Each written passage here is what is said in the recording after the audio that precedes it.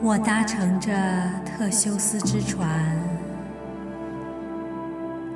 阅尽千帆，思绪云间，寻找一个并不存在的答案。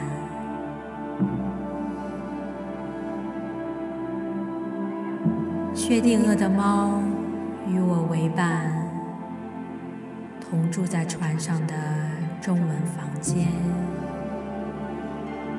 起早挂晚，日复一日，年复一年。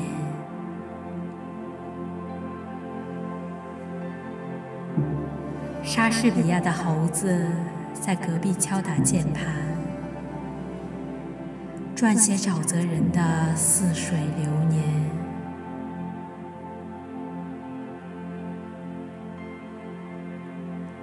5位闲散的哲学家在一旁就餐，争论卡涅阿德斯的船板，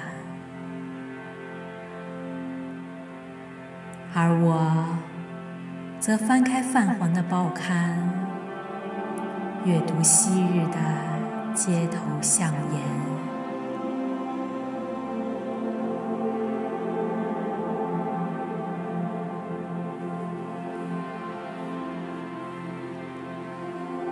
濒死的小提琴手能否撑到迟暮之年？空地上的奶牛是否依然昙花一现？是谁破解了炸弹知情者的谎言？又是谁在开凿柏拉图的洞穴？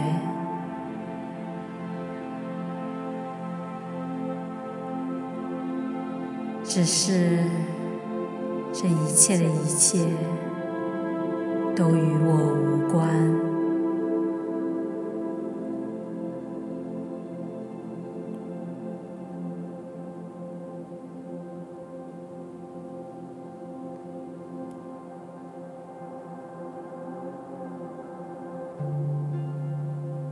爱因斯坦的光线划过窗前，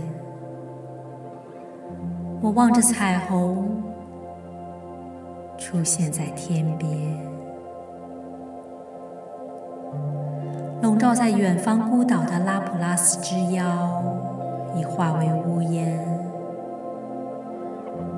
我突然分不清现实与梦魇。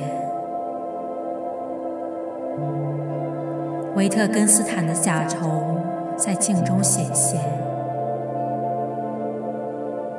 庄周的蝴蝶应验了关于我的预言。一切的一切终将云消雾散。